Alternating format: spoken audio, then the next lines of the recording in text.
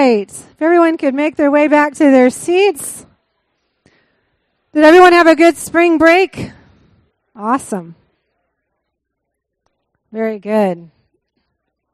Well, next weekend is a very special weekend, so we want to tell you about it. We got a lot of special things coming up.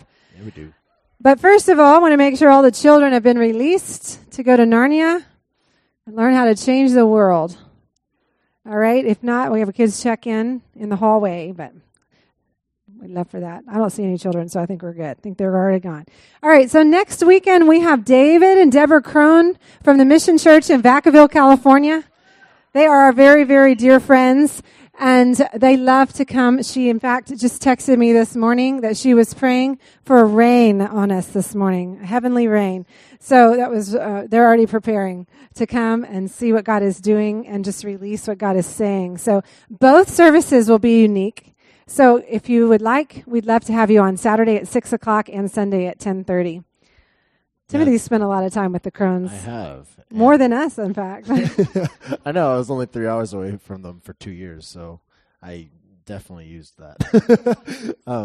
I just had like one thing to say about them. They're the kind of people that when you're seeking something from the Lord, they don't even have answers. They just have breakthrough to like push you into the place with the Lord to receive the answers from Him. And so just this next weekend, right? Yeah. Whoa. This next weekend, just come with a place, like a prepared place that you're like, Lord, I'm expecting this. Like, come with expectation. Awesome. Love it. Yes. All right. And then Easter is almost here. Can you believe it? Yes.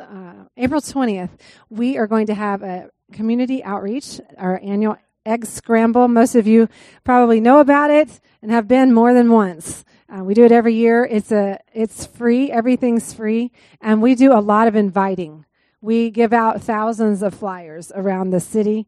And people know where to be on the Saturday of Easter weekend from 9:30 to 12. So we need your help. We need your help. We need you to volunteer if you can.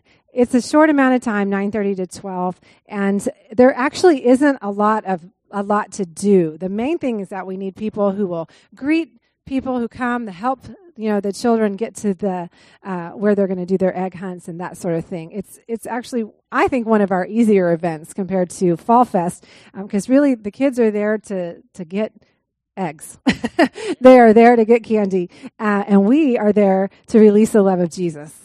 Amen. So it's a really special opportunity that we get because they're coming either way. So we get to participate with what heaven is doing, and that's what we would love for you. You don't have to prophesy or pray or anything. Just be you and touch someone and love on them. If you have a prophetic word, that's great too. We're going to have healing room teams praying around the campus, but just be there. But all right, if you have not signed up to volunteer, we do have a paper sign-up sheet in the foyer, but if you would like to just text us to sign up, I'm going to give you that phone number. All right, so if you can just pull out your phone right now and text the number 31996. All right, that's the phone number, 31996. Is anybody doing this? I will wait for you if you are not. Most people are not. So that's fine. I assume that you're going to sign up with a pen and paper in the back, which is fine. But if you would like to sign up, 31996, and in the body, text Egg Scramble, all lowercase, Egg Scramble, and you will get instructions on how to sign up digitally. All right? Okay. Babe, you want to come up and help me with this next announcement? You are free to go. We still have all right. Yes, Pam put that on him from Nagaland. So, yes, we are very excited about what God is doing in missions. And our heart is always towards missions. For those of you who don't know, that's where we tithe as a church. We tithe to missions. And we give a lot of money every year to various places around the world with the intention to sow into the harvest. We want to be part of the harvest. And I know you guys do too. But also, you have an opportunity to use your feet. So, which one do you want? I'll just start. Those of you that don't know Kelly Bones is one of our missionaries. She actually is based in Orlando, but she is actually doing the training and the sending of teams for Jesus Film. Have you ever heard of Jesus Film? Jesus Film is and I'm going to totally butcher this, but there's hundreds of languages that the Jesus Film has been translated into, and more adding every year. And they're going and showing the Jesus Film because we as Americans, one of the false assumptions we have is that everyone knows the Jesus story because we all heard it and we grew up with it. It's very in our culture to know this Jesus story, but all over the world, they're using the Jesus Film as a place to open for revelation in people's hearts. And Kelly is the team leader for doing that. And so she actually is doing a trip to the Congo in September 9 through 22. If anyone would like to go on that, or you just feel like your heart, something in you just says, man, I just want to go and be a part of what God's doing. And those trips are there's a variety of things that you could do on that. And we've actually had a group of people go before to do those teams. So we just want to encourage you, if you have a heart to see people be saved and you really have a heart for Africa, we'll encourage you to go to the Congo. Yes, we can get you in touch with Kelly. Just come and see one of us, all right? Just be praying. You want to do Senegal? Sure. It's about the same thing. Yeah, so. Senegal is the other trip, but of course it's not the same time. It's in November. These are premiere showings, so they'll be showing them for the very first time. It sounds like in some of those languages. So, and last year we had a team, about 4 or 5 from our church that went to Africa. What nation were y'all in? Burkina Faso. Burkina Faso, thank you. And they showed the Jesus Film and saw a whole village come to the Lord. Is that right? Wasn't it? 300 to 500 people. It was amazing. Yeah, I know. yeah. So that's the kind of thing that happens on these trips. So Senegal, November 3rd through the 16th. And then also, we're all over the map on dates, but I hope you're listening anyway. So that's Kelly Bones. And then Pam Peggy, can you stand up and wave your hand? Yes, Pam Peggy. Pam goes out annually, several times a year, normally. And really her heart is Myanmar and the India area. And she is doing something really special this year in October. It's actually September 30th to around October 9th. She's going with Beth and Crystal from the Philippines, and they're going to do a human trafficking conference with the regional pastors. And this is the first time that this has ever been done there. They are just becoming aware of the issue in their region. And Pam just really has the heart, to get them trained and ready to receive women and children out of human trafficking, but also to rescue. So it's everything imaginable. But she would love to have a few people on the team to join them. So if your heart is anywhere around that, human trafficking and Myanmar area, so ministry helps. There's ministry helps. If there's a photographer in the room, she would love to have a photographer. And we would really like to send at least one man with these ladies. So that would be a very big deal, even if you're just going as a bodyguard and a prayer warrior. That would be amazing. We would love, love, love to have that. So see Pam. Everybody saw where Pam was? Yes. Also, too, in the foyer, we've got a little box there. She's collecting glasses, prescription glasses. If you have any old glasses laying around, would you bring them and put them in that box? Because that is going to go to Myanmar too. And you're going to be hearing some more about that in the days to come. So, all right?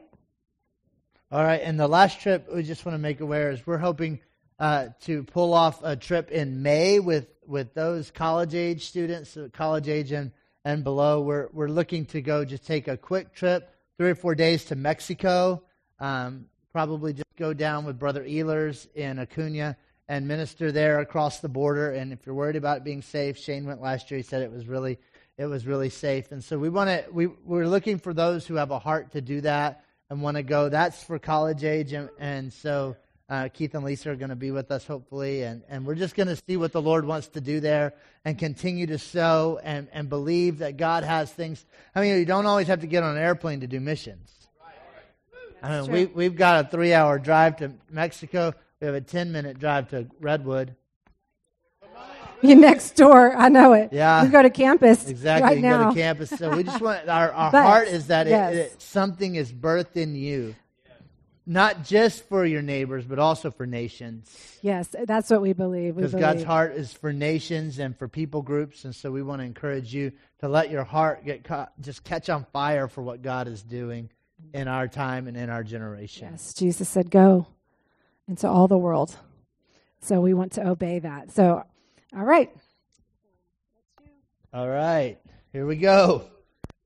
Yeah, it's 11:30. Amen. Lord, we love you. Thank you for being here. We thank you for your presence. We love your presence, the place where your glory dwells. We ask that no one in this room today would walk out the same, because we've worshiped you. We've been with you. We're going to hear your word today. It's going to change our lives. Lord, raise our anticipation of what you're doing in our lives today, God. We just break off any lies of the enemy that we're walking out of here the same and nothing's different. We just declare that it's impossible to be with God and stay the same. So we just thank you for your presence today, Lord. We thank you for your love for us. I just ask that you would just so begin to stir our hearts in a fresh place with you, Jesus. Amen. Can I just say this before we get going? I really believe this, that yeah, that's what I was going to say. Liam's my preacher back there. So, but yeah, I really feel like that there's a fresh wave of passion that God is wanting to stir with us. And I want to say that passion is not emotionalism. Passion is an overflow of what God is doing in your life, and you can't hold it back. And the place of the King of Kings and the Lord of Lords, the Creator of the universe, doing something in our life should be impossible to contain. And the overflow really is not just all that He's done and testimony, even though all those things are at the highest level of what we value. The greatest expression is love back to Him. And, for years, we've it's not a saying, it's a lifestyle that we have seen from the Welsh revival, is that one statement, Jesus, I love you with all of my heart, changed the course of a nation. Because it was an expression of passion that was coming out of one girl and then a group of people and then a nation. It began to stir up. And it could have been stopped by just the idea that, well, yeah, this is just normal what God is doing. But they couldn't help but express there was a place of passion that was being birthed in them. And I want to say this, that there is a fresh wave of passion that God is wanting to birth in this place. What's crazy is passion is one of our trademarks, but I mean, know that when Jesus is doing something fresh, you need to recognize it. And so let me just give you a warning or a danger, is that passion, first of all, is for the young people. Passion is an expression of God doing something in your life. The other thing is that the danger is that somebody else will be passionate for me. Like, I love the environment of passion, but I don't have to be the one being totally passionate about it. And I want to tell you, that's a danger that keeps you from missing something that God is doing in your life. Amen? You're quiet already. That's not allowed. So I just say that because I can feel it. I can feel a fresh expression of what God is wanting to do in our community of believers, in our city, in our region. And it requires a response of yes.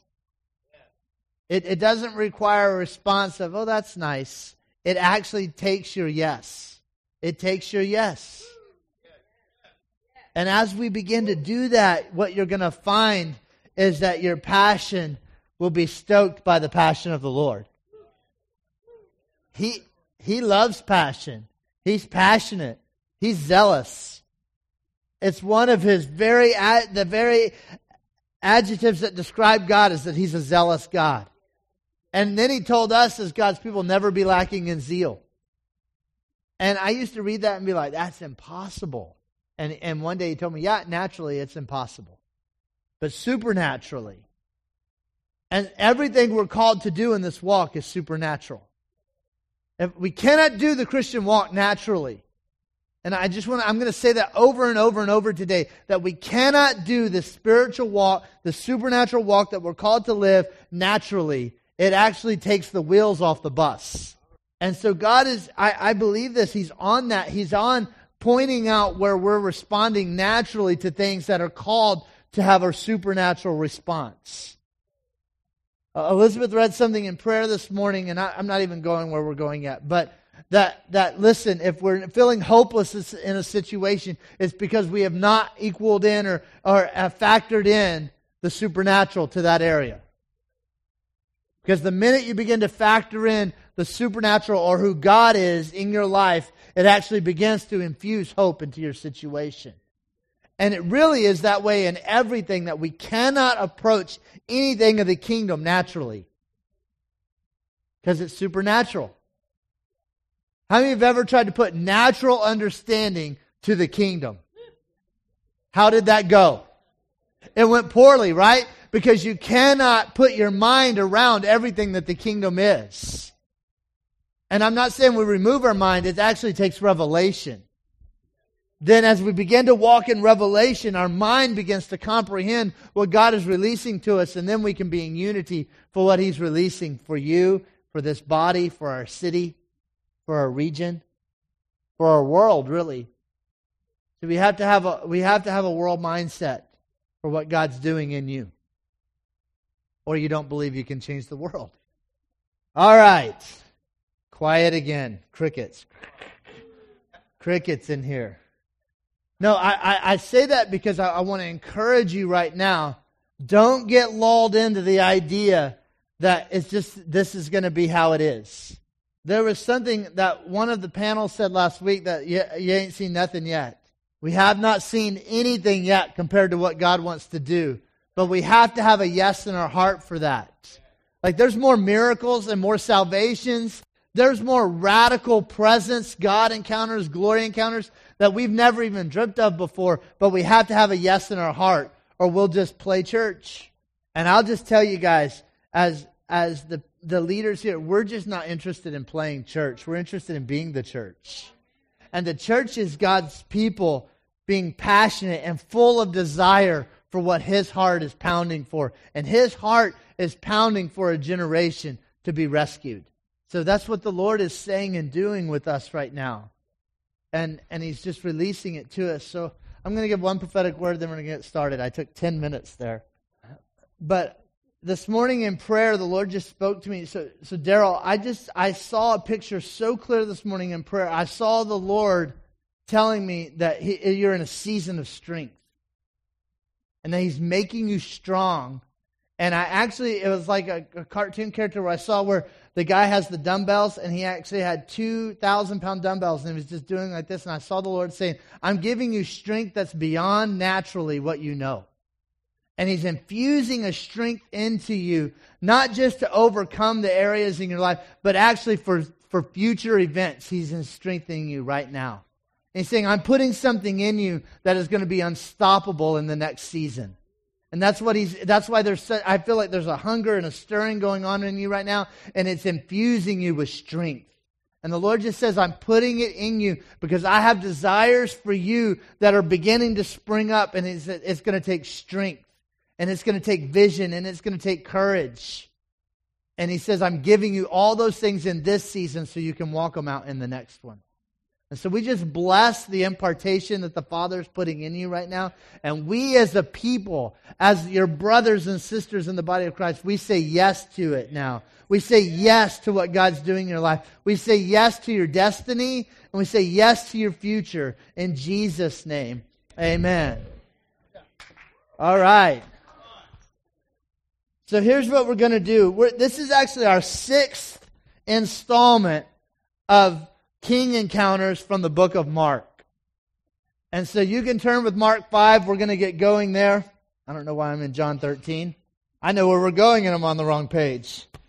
But I just want to remind you where we've been. What we've been talking about is this place of that Jesus was constantly warning His disciples that don't just be around the things of God. Let the things of God impact you. Don't just be around the king, but have king encounters that are so life-changing that they transform your destiny, your world, the people around you. And we see this because the disciples were not the only ones around Jesus. We had the Pharisees, right? We had the Sadducees. We had the teachers of the law. We had the crowds. We had all these people who were around Jesus, but there was a group of people who were encountering Jesus in a different way, and that was as king. Not just as a good teacher, not just someone that was doing miracles, but the disciples were encountering Jesus as king. And those who were watching, those in the crowd, those around who were having a revelation, they were pushing in, right, to have king encounters. And what are we saying with that? That it's not enough to be around the kingdom of God. Because the kingdom of God is on the inside of us. But in order for that to grow and flourish, we have to constantly be having king encounters where He's revealing Himself and we're encountering Him in a new way. And it doesn't mean you have a one-time king encounter like Dad shared on tithing today. It's not like you have that and you say, I've got tithing figured out. Like he said from that time on when he's 8 years old, but that's not the only revelation he's ever had on tithing. Why? Because God is constantly encountering him and showing us who He is and why we do things, and it causes us then to have more revelation. King encounters release revelation to us. God's wanting to show who He is. He's looking for a people who are looking to encounter Him that way. And so we've looked into some of the amazing stories, right? The leper. And we looked into the encounter that God's willingness, Jesus' willingness equaled His power. I'm still blown away with that statement. That Jesus was trying to show that I have the power to do everything, but I also am willing to do it. And then we go on in the story, and then we have the man with the shriveled hand, right? And what God was saying, and Jesus was saying, there's no limits to my power. Not even what you think about the Sabbath is stopping what I'm doing for this man today. All these king encounters, and as I was reading through Mark, I began to realize that it was one after another of people coming to Jesus and encountering Him as king. Remember this, that the kingdom without a king is a club. And if we recognize that, then it causes us to want to push in to the king and understand who He is. Because if you understand who the king is, you'll manifest the kingdom. If you don't understand who the king is, the kingdom is a foggy area for you. Like, well, I know it's in us and it's the rule and reign of God, but what does that actually mean? But when we begin to understand the king, we understand the kingdom. So today we're going to look at actually one of my favorite stories. It's the demon-possessed man who ran around in the tombs.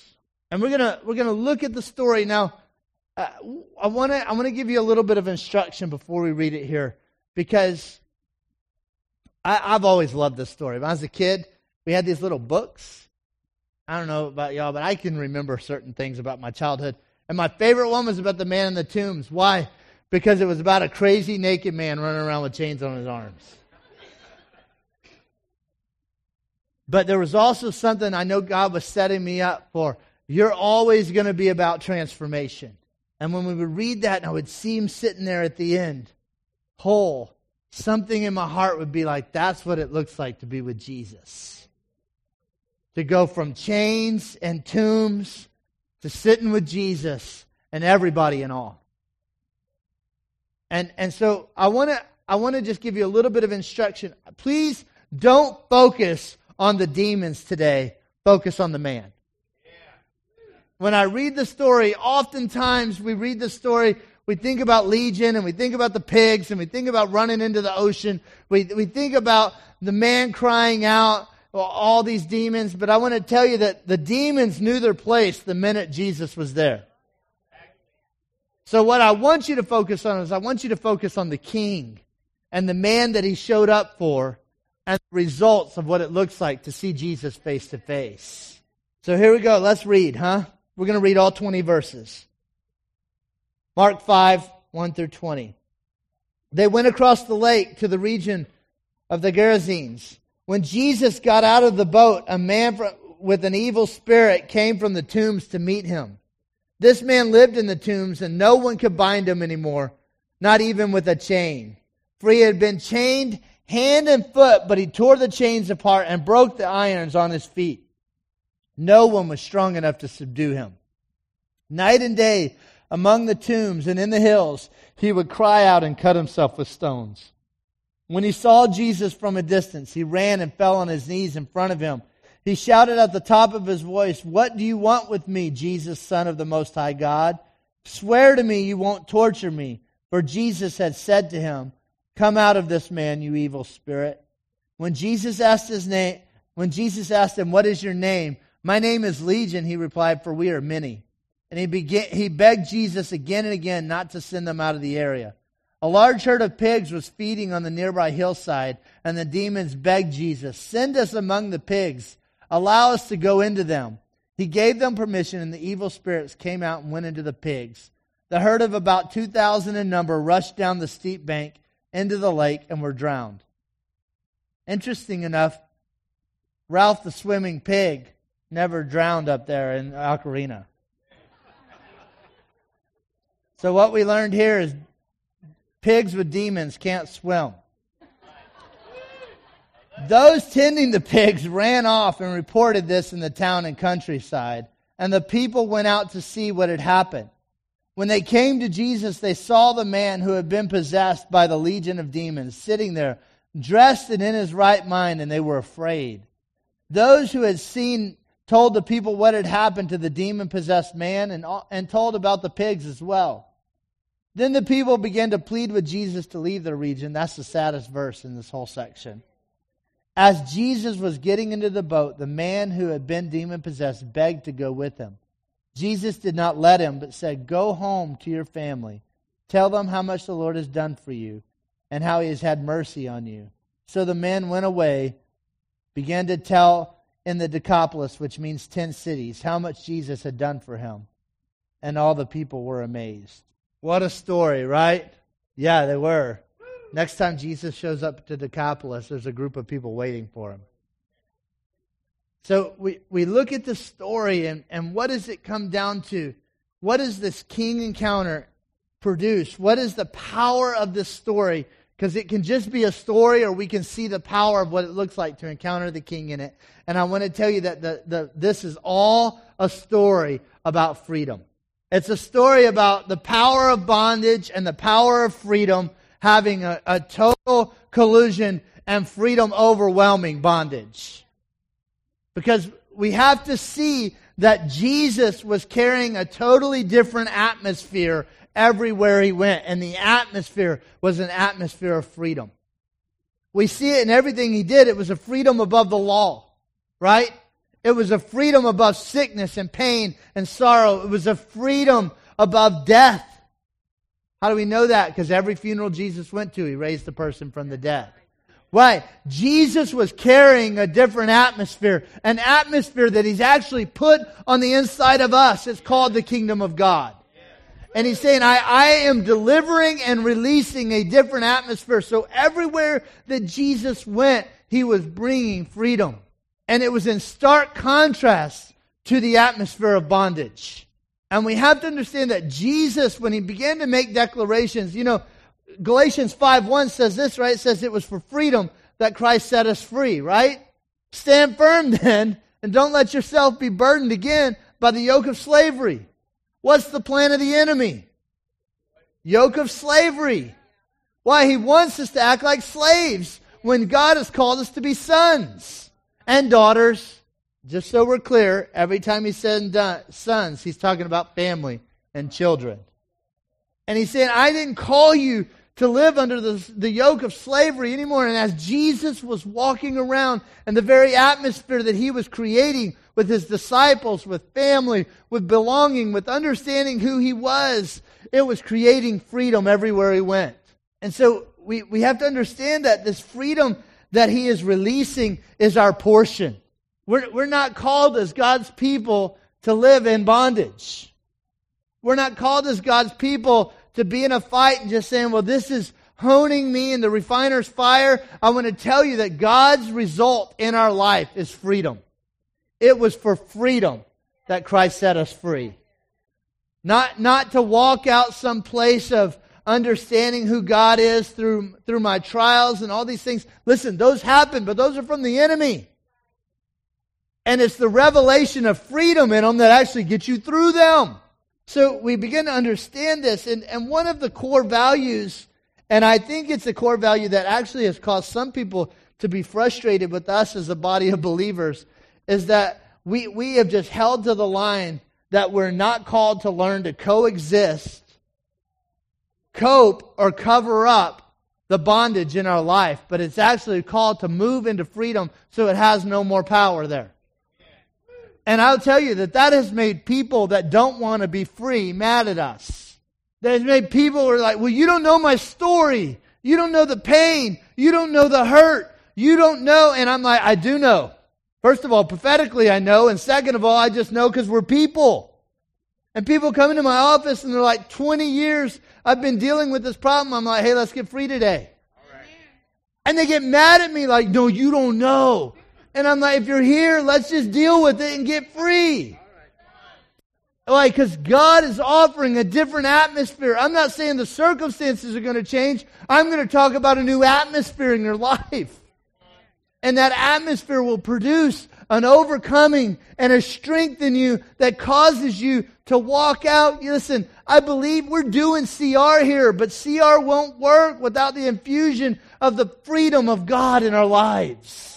If you're wondering what CR is, Celebrate Recovery. For people with addictions, but there's the truth is, we're offering them a different atmosphere.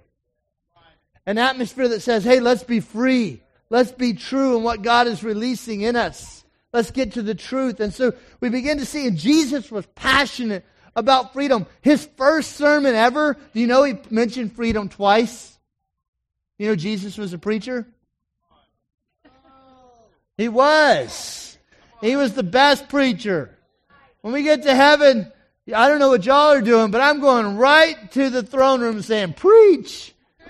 I've been preaching for years. Come on, I want to hear you preach. I want to hear you tell the perfect truth. And Jesus stands up that day in Nazareth and he says, hey, the Spirit of the Sovereign Lord is upon me, right? Because he has anointed me to preach good news to the poor. So he starts off just saying, I'm a preacher. And then listen to what he says. He says, because God has anointed me to preach good news to the poor, he sent me to proclaim freedom for the prisoners, recovery of sight for the blind, to release the oppressed. That's also a freedom. To proclaim the year's favor. So he lists 5 things and 2 of them have to do with freedom. Why? Because he was recognizing in that place that if we don't understand the atmosphere of freedom, we will live as a people who know who I am and not be free. And I just want to say again, that is not our portion as God's children.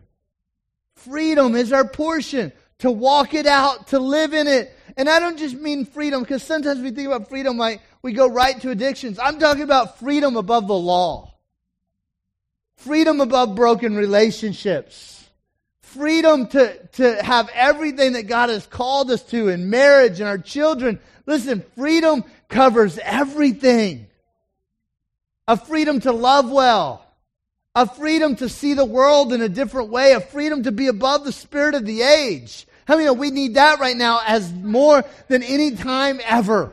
They say that in one day we receive more bad news as a generation than 100 years ago someone would receive in their whole life. How many know we need this? We need a spirit of freedom to see through that. Actually, let me say it, to see above it. See above it, we look down and say, all that garbage is not the truth of who we are as God's people.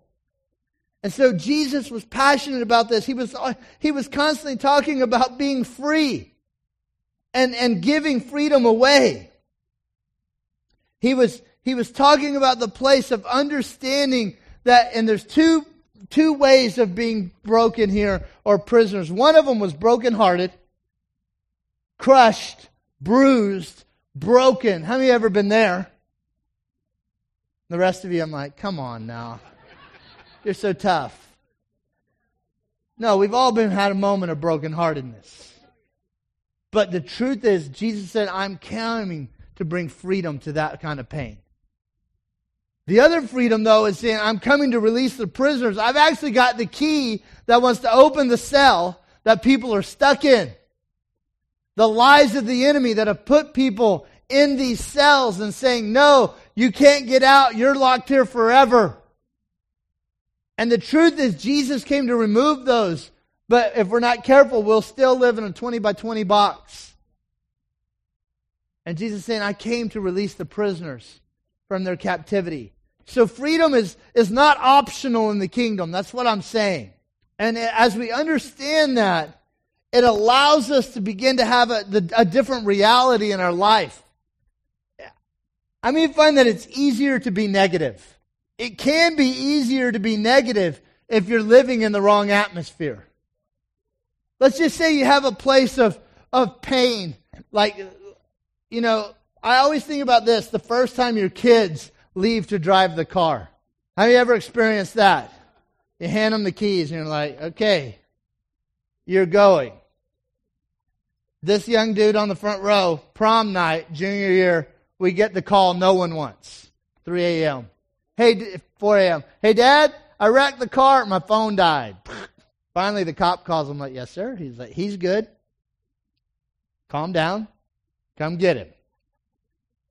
But how many know if you're not careful, that could be a place then of pain and fear that puts you in bondage every time you hand the keys to your child. And if you're not careful, you begin to then have a different reality where you're living in bondage, or you're fearing the worst that could happen, and you think about all the other drivers and how they're terrible, and how today 4 people cut you off and you were ready because you've been driving for years, but they're not going to be ready. And the next thing you know, you're in full torment about something that God has already said, I've got it covered. See, it's a different reality when you begin to see that, no, I've got to live in freedom in my mind. I've got to live in a whole different atmosphere. And Jesus was talking about this in John. I love, you know, there's verses that we all know, right? Like, whom the Son sets free will be free indeed, right? Do you know that the whole idea is he's saying, I'm setting you free from slavery of a whole mindset. And the reason he's saying Son, whom the Son sets free, is because he's offering us into a whole different reality. He's saying, listen, if you're not careful, you have a slavery mentality that keeps you in bondage forever. And the Son wants to come set you free. And the crazy thing about this, the word right there means he wants to make you a freeborn, a citizen of a different kingdom. Isn't that what Philippians 3:20 says? That we are now citizens of a different kingdom. And it's the freedom place. It's living in a different atmosphere in our minds, in our hearts, in our souls. A lot of what I'm talking about today is related to fear, because I find that fear is generally what holds people in bondage. And just remember, fear is the opposite of love. And so we have to recognize that Jesus came to distribute and have people experience a love encounter with His atmosphere. Well, what do we see then about bondage in this story? Bondage that we can all relate to. I want to just take our armor off for a minute and just know that we've all had places we've been in bondage. All of us. Me included. Me more than you maybe. But by the goodness of God, I can tell you today that there's nothing like walking in freedom. There's nothing like an atmosphere shift where, man, even when the enemy tries to come and put you in bondage, you can almost laugh at it and just say, that's ridiculous. But these places of bondage, because the bondage in this man's life in Mark 5 is his reality at this moment. And so I wrote 3 things down about bondage that we just see here. The first one is this, is that this man was trapped in the exact opposite atmosphere of Jesus. Jesus in John 10:10 said what? I have come to give you life and life more abundantly, right? So Jesus' atmosphere was life. That's why every funeral he went to, everyone was raised from the dead. Why? He couldn't help it. He was life. He was showing life. He was giving life. He was expressing life. He was even displaying the life of God. Zoe, life of God. Everywhere he went. And we see that this man is trapped where? In the tombs, right? I don't believe that's a coincidence. It was God trying to show at his worst place, the atmosphere he was trapped in was death and pain and sorrow and not even mourning, just sorrow. Because mourning will move on, but sorrow stays forever. And this man is trapped in the tombs. Now, for a moment, I want you to see this guy, because oftentimes I think we forget he was a person. And he's in pain, and he's in agony. He's trapped. We're going to see in a minute that people have tried to help him, and it wasn't enough. And he's stuck in an atmosphere of death.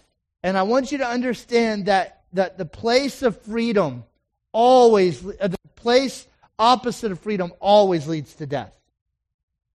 So if we have bondage in our life and we're coexisting with it, we're coping with it, I want to tell you that is never the answer, because it will always lead to death in that area. Because God's called us to be a people who experience the freedom that Jesus carried for us. Jesus did it on the cross. Thank you, Judy. The cross is more powerful than we remember.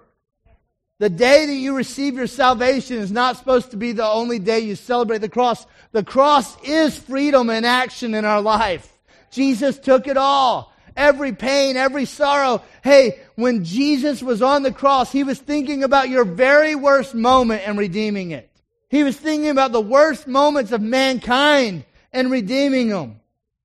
One day I was sitting in my office just pondering the greatness of the cross, and the Lord said, you know, I redeemed the Holocaust.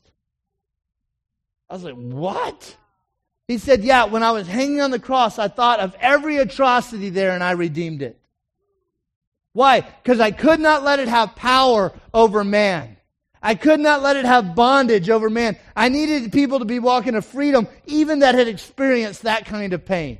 And if we're not careful, we'll have areas of our life that we coexist with, and we just think the cross hasn't quite touched that area yet. And the next thing you know, we're living in the tombs in our life. And maybe one area we're praising Jesus, our hands up, telling all of us good, and then we go home, we have another area we visit, it's like the tombs in our life. And Jesus is saying, I need an atmosphere change over all of that. Second thing about bondage, this one's going to get real here. That spiritual bondage can't be fixed with natural boundaries or good intentions. When I read about those chains, I read about people trying to help. Maybe not. Maybe they were enslaving him. But it says they're trying to hold him down. What? They're trying to keep him into a place of not running around naked in the tombs. But it wasn't enough. Because it was external solutions to internal problems. And God is looking for us to be a people who always, like I started with today, allow the supernatural effect of who He is and what He's doing have effect in our lives. And we cannot fix internal pain. Listen, and I believe in counseling. I believe in all those things. But I believe that they are secondary. They are secondary to the encounter of Jesus face to face that heals us on the inside. Yeah, we may have to have some help learning new habits, but not this guy. I'm just teaching the Bible now. I'm not teaching any other philosophies. The Bible is, this guy encountered Jesus, and next thing you know, he's in his right mind, clothed, ready to talk about Jesus. And I understand there's people that want to help people and take people and lead them there and say, this is the water, drink it. They will, because they're encountering the King. And I celebrate that so much, but I want it to always start with, you got to have the King. And we cannot have external solutions for people's problems that are internal. Pam Picky and I were talking about something, and she was showing how, hey, it's always about leading people to Jesus, to see Jesus. And it's so beautiful. If we'll understand that it's about seeing the King, we'll produce a free generation. A generation that's free. And I want to encourage you today, don't get trapped in the whole thing like, I've got to figure out what's wrong with me. I've got to have all these steps. And when I've done it all right, I'm going to be free. What I found is, even in that, if you don't infuse the King in that, it doesn't bring freedom. And God is looking for a people who so trust Him that so believe in His power and His might and His goodness. Remember, the same Jesus He's coming to is the one that created the earth, the universe. And He went before Him and He just knelt down and said, I'm a mess. And Jesus said, it's okay. I'm the answer. And I just want to encourage you in that, because I don't want us to get trapped in what it says in Colossians of human philosophy that keep us from kingdom encounters with Jesus. Jesus is always the answer. And then He may point out to say, now walk with these people. They're going to help you learn to be free. They're going to teach you new habits and new mindsets and new ways to walk it out. But you got to have Jesus in there. See, I'm going to be careful because I don't want to hurt people here, but the Scripture is clearly showing us that a place with Jesus changes everything. An audience with Jesus, a face-to-face with Jesus changed everything. Third thing is that when we're talking about bondage, is that pain always leads to self-destruction. That's why we can't coexist with it, cover it up, cope, because pain always leads to self-destruction. There's a man running around in the mountains, cutting himself, crying out for help. And what's he doing? He's self-mutilating. Why? Because pain always leads to destructive behavior. And we have to remember that. If you have areas that you just recognize, man, that's self-destructive, you've got to let an atmosphere of freedom get there. And let Jesus come in and begin to heal that. He wants to fix everything in us, but we have to realize, and I said this last night, I don't know why I haven't said it yet today, is that freedom is not a place we go to. Freedom is a place we live from. And if we're not careful, we'll put freedom as a place way out here. I'm working towards freedom. I'm going to get there one day. I'm going to get to freedom. And Jesus is like, I gave you freedom, now live from it. It's from that place you begin to feel empowered that, man, the chains aren't on me. The enemy can try to lie, cheat, steal, whatever he's doing, but I am in a place of freedom. So what do we see from this story, right? How do we begin to understand, well, how we've been doing it in this 6 weeks of encounters? We look at the lives that are going on with the individual. We look at the revelation that happened when they saw Jesus. And then we see what transformed them, right? So let's just jump into a few lies here. These are not hard. Guys running around naked in the mountains with chains all over him. The first lie that this guy had to battle, and these are me putting this, doesn't say this in the Scripture, but it's just the reality of what's going on, is this. One of the lies the enemy was saying is, this is who I am. This is just who I am. It's interesting, we don't ever get a name. He's just the demon-possessed man in the tombs. Why? Because it had become an identity. It's who he was. I don't know any other way. I don't know any other place of freedom. I don't even remember what normality looks like. I don't remember what it looks like to sit down at a table and have dinner with my family. I don't remember any of that. This is who I am now. And I want to tell you that one of the biggest lies of the enemy when it comes to bondage, it says, this is who you are. And then we've even empowered it like, well, this is how my granddad was, now my dad was, now how I am, and I see it in my kids. And we've empowered it to a place where, like, I guess there's no overcoming it. And we have to see that that is a lie of the enemy. The second thing is that my past pain is defining my now and my future. How many have ever been there? My past pain. I want to tell you that is a place of bondage in your life. If it has power over you, it's a lie of the enemy that what you have gone through and what you are going through right now will determine your next steps and your future, your destiny. And we have to begin to recognize that as a lie, because one moment with Jesus will change my destiny forever. But if we empower the lie, what's it keep us from doing? It keeps us from going to Jesus. I guess this is just who I am. You know, we're just a mad people. I'm angry. Grandpa was angry. Angry is who we are. And now it's defining where we're going. And then the last one, I wrote this down, is that I'm too far gone. And I believe that this is one of the big lies of the enemy when it comes to places of pain and hurt in our life. It's like, I've lived with this so long, this is just who I am. I'm just too far gone Jesus doesn't want to even mess with me. Jesus prefers the people in the synagogue. He doesn't want it. But remember, Jesus was so intentional. He's like, row across the sea over there. One man. It doesn't say they did anything else. They have the encounter with one man. They get back in the boat and leave. Why? Because Jesus was intent on freedom for one man. But what he was also intent was for freedom for a whole region.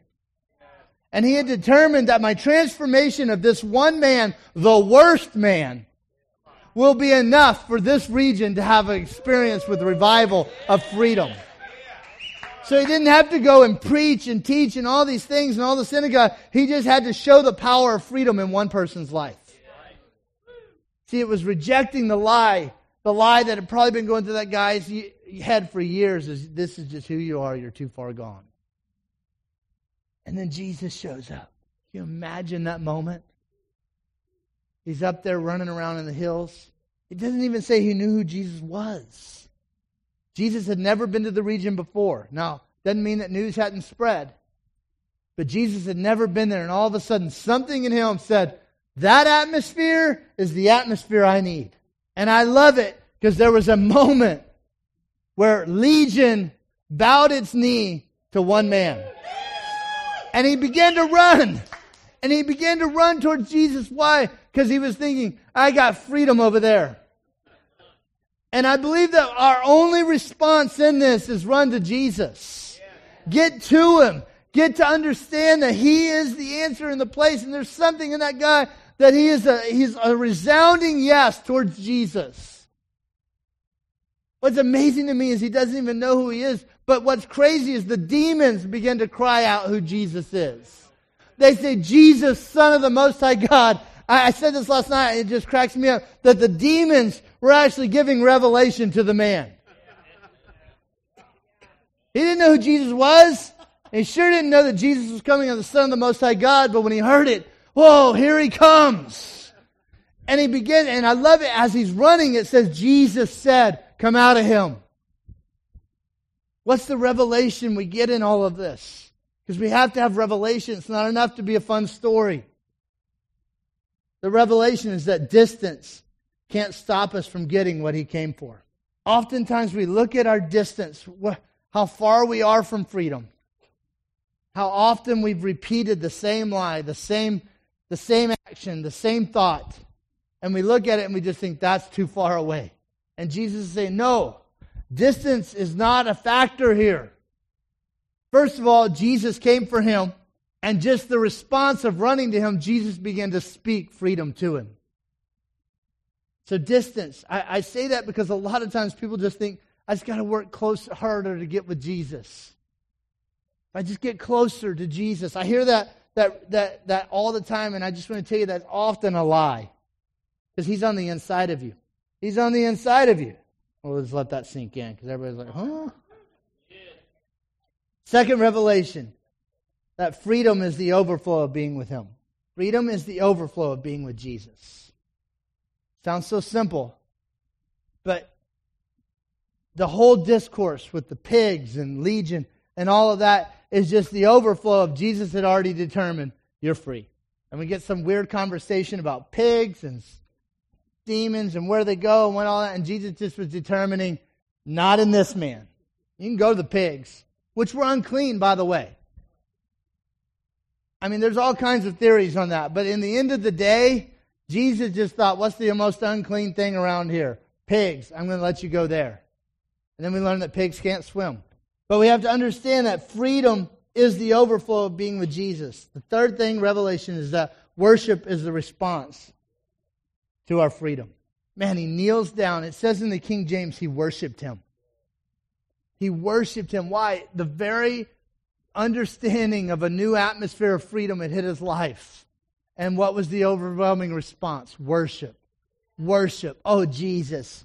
Worship. I bet every bit of praise that began to come out of him began to release years of habits and breakups and pain and hurt. And all these things just began to fall off as he just worshiped Jesus.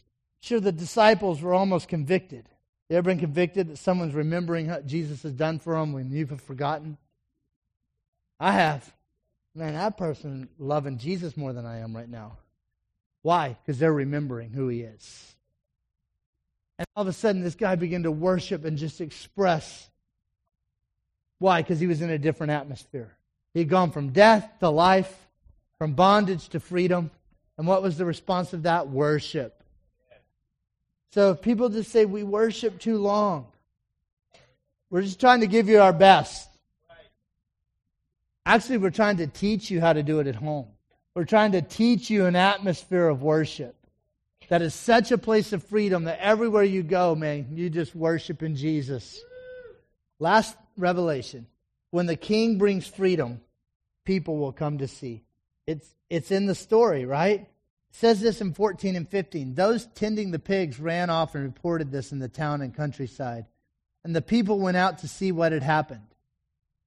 When they came to Jesus, they saw the man who had been possessed by the legion of demons, sitting there dressed in his right mind, and they were afraid. Well, first of all, I want to talk about these three things, and we're going to end with this. That he was clothed. All of his nakedness was over. All the shame, nakedness and shame, and the Jewish culture were hand in hand.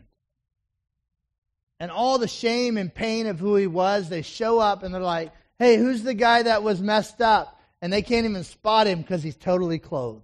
And Jesus wants to take our very worst, painful moments and clothe us in who He is. Listen, in Luke 24, it says that He's going to clothe us with power. In 1 Corinthians 15, it says He's going to clothe us with life over death.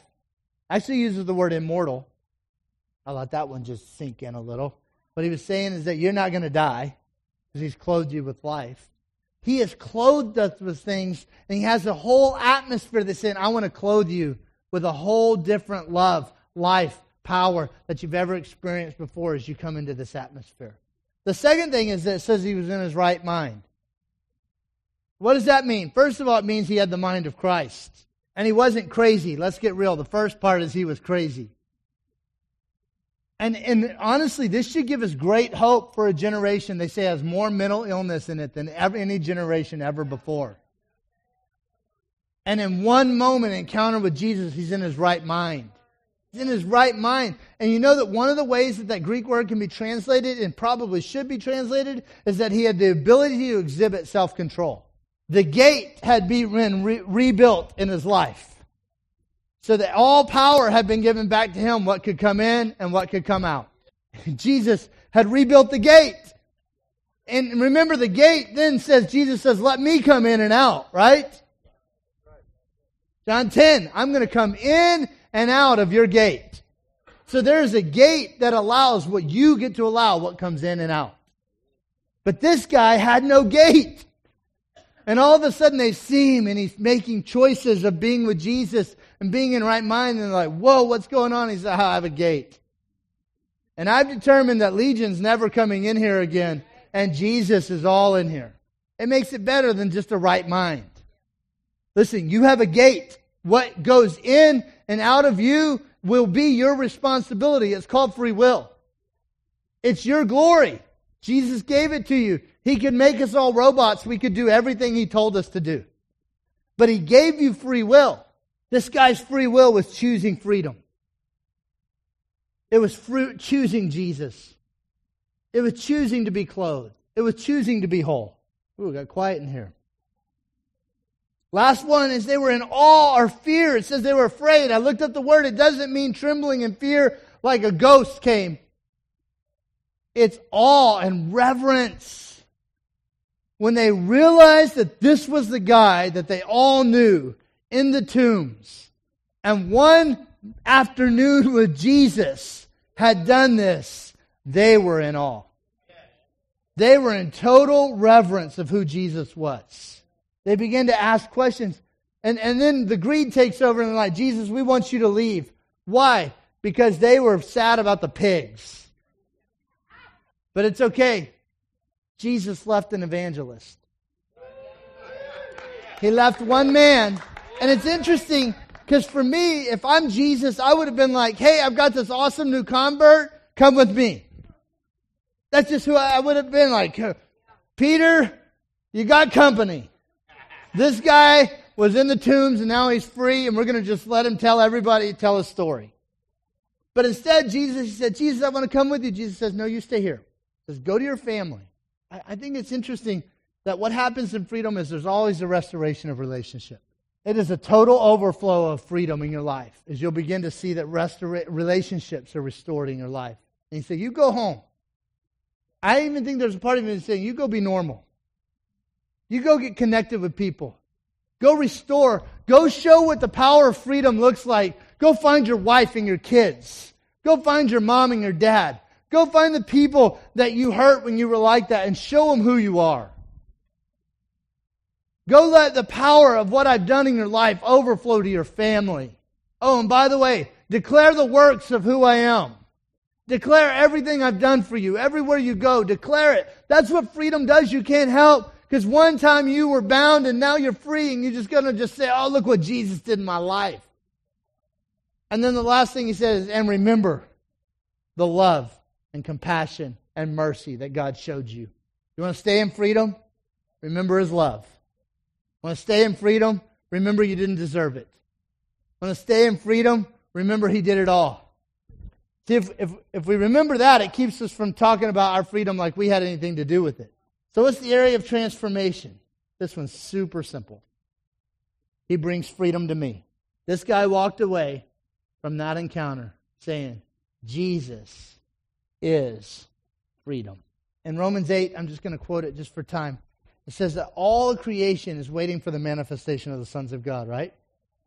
2 verses later, though, it begins to talk about how creation is going to get liberated. And the liberation is this, is that God's children they'll actually get to experience the atmosphere of freedom that's going on in God's children. That's a loose translation. I'm trying to be quick here.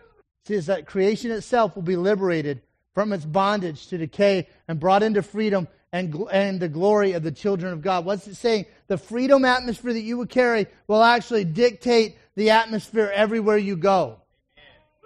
And that's what happened with the man. He just starts going to these 10 cities and saying, look what Jesus did in my life.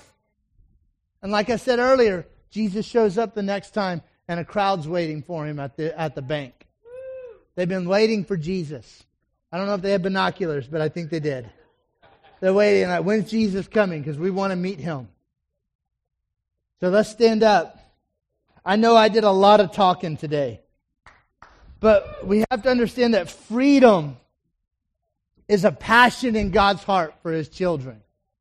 Because He didn't come to save us and leave us in bondage. I'm going to say it again. He didn't come to save us to leave us in bondage. He didn't come to save us to leave us broken. He came to give us an atmosphere of freedom that overcomes every lie of the enemy, every place of bondage, every circumstance. You have something down there? Are you holding the mic? I'm just making sure. I don't know. Yeah, I really. She asked me what my altar call was. I'm like, I don't know.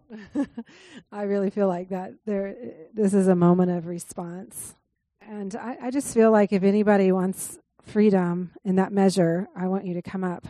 But also, too, you know what was going through my mind in that revelation when they're too far gone. I just heard parents.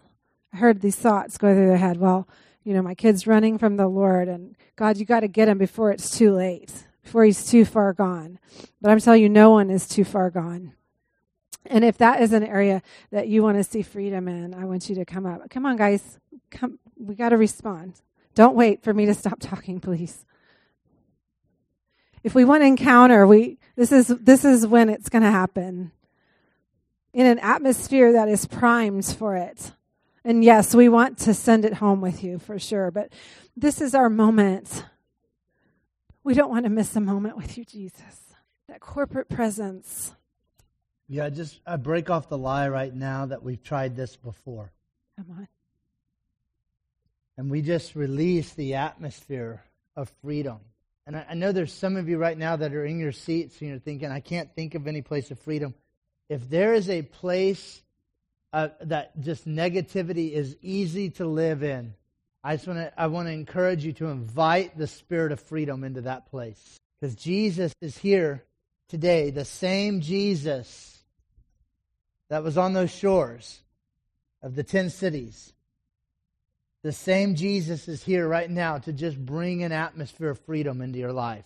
Yeah, and fear, if fear has been a taskmaster over you in any area, big or little, if you have those fleeting thoughts that just seem to never go away, of what's going to happen, or just please come up.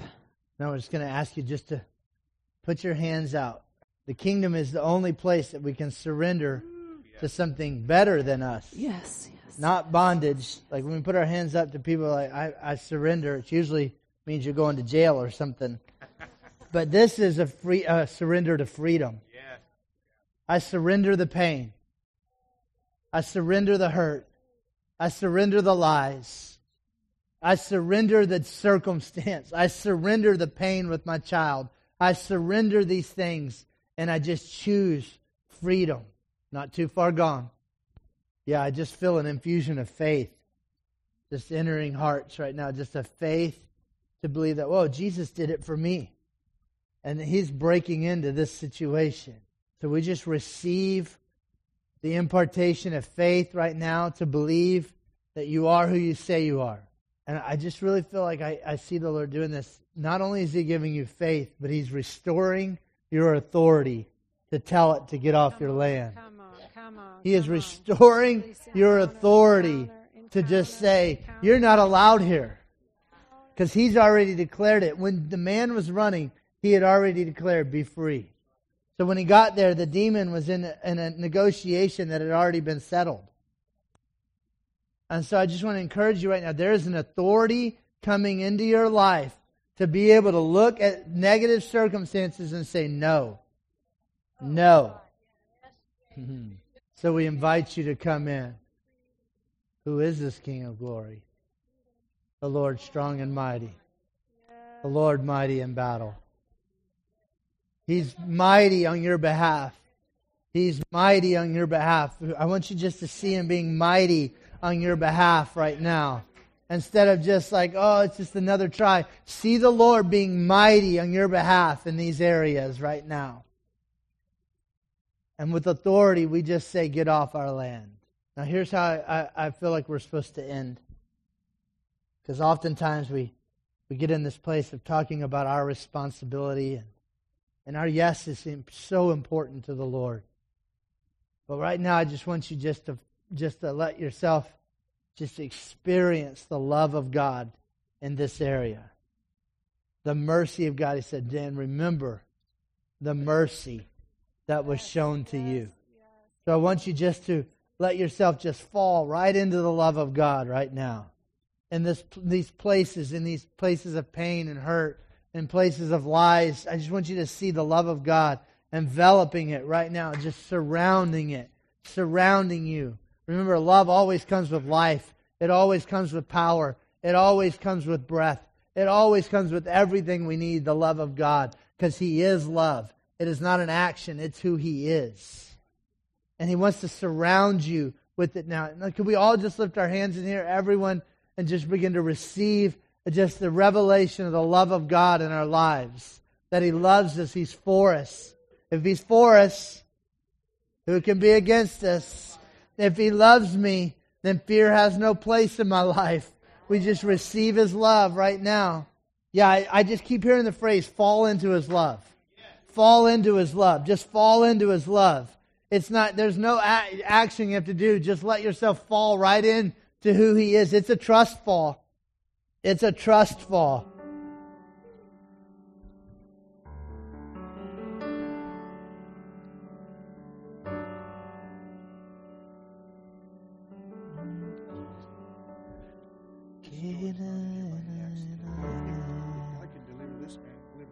Yeah. Right. Yeah. If He can do it for him, He's doing it for you. Dad just said if it's in the Bible to show us that He's doing it. know we're past 10:30 here, but I just know the Lord is just, He is healing hearts in here today. Never the same, never the same. Never the same.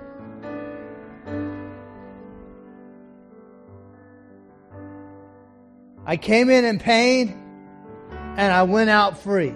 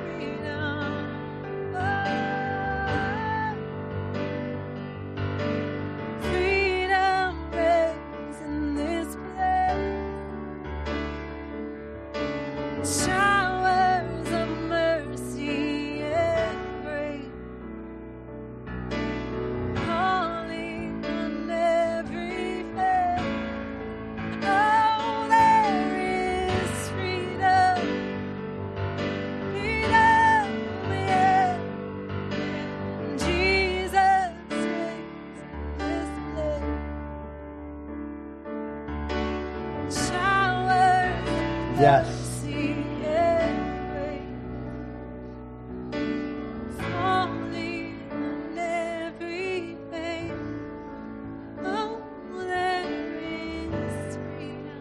Yeah, what we're going to do here is we just want to have a place of agreement with your place, this declaration of freedom. So I'm just going to ask some of our leadership and prayer team just to go. Listen, I don't want to pray long. I don't want to ask them what's going on. Just a point of agreement where you just say, we're in agreement with the freedom that God is releasing over your life right now. So if just a few of our prayer teams could go, we're going to sing this one more time and then we're going to be released. But if we just want to make sure we have an opportunity to agree with you, this is a day of freedom for you. Or as America said, this is Independence Day. You've written your Declaration of Independence today.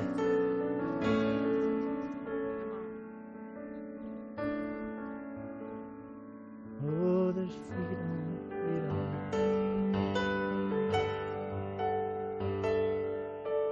Freedom reigns in this place. Showers of mercy and grace. Falling on every face, there is freedom.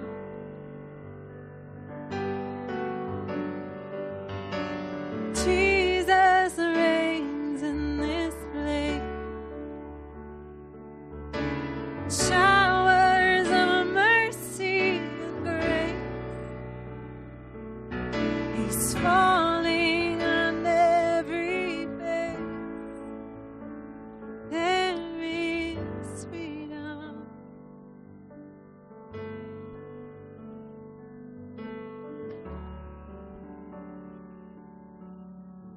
Yeah, we just thank you, Jesus. For your freedom. You are who you say you are.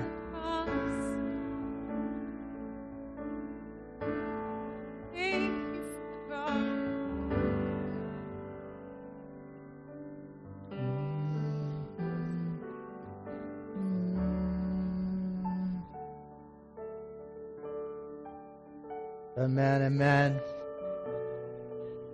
I know we went a little long, but we just so happy to celebrate just what God's doing in here right now. So if you just are in that place where you just know God's giving you something, you want to just stay here in this place, we just welcome you to do that. We just release the rest of you if you want to go. I just found out that Luby's is closed. So we got to have a new place to joke about, because if you go to line at Luby's, you're going to sit there a long time. So we just bless you guys, bless your day. We just declare a week of freedom over you, an atmosphere of freedom that you've never lived in before. In Jesus' name.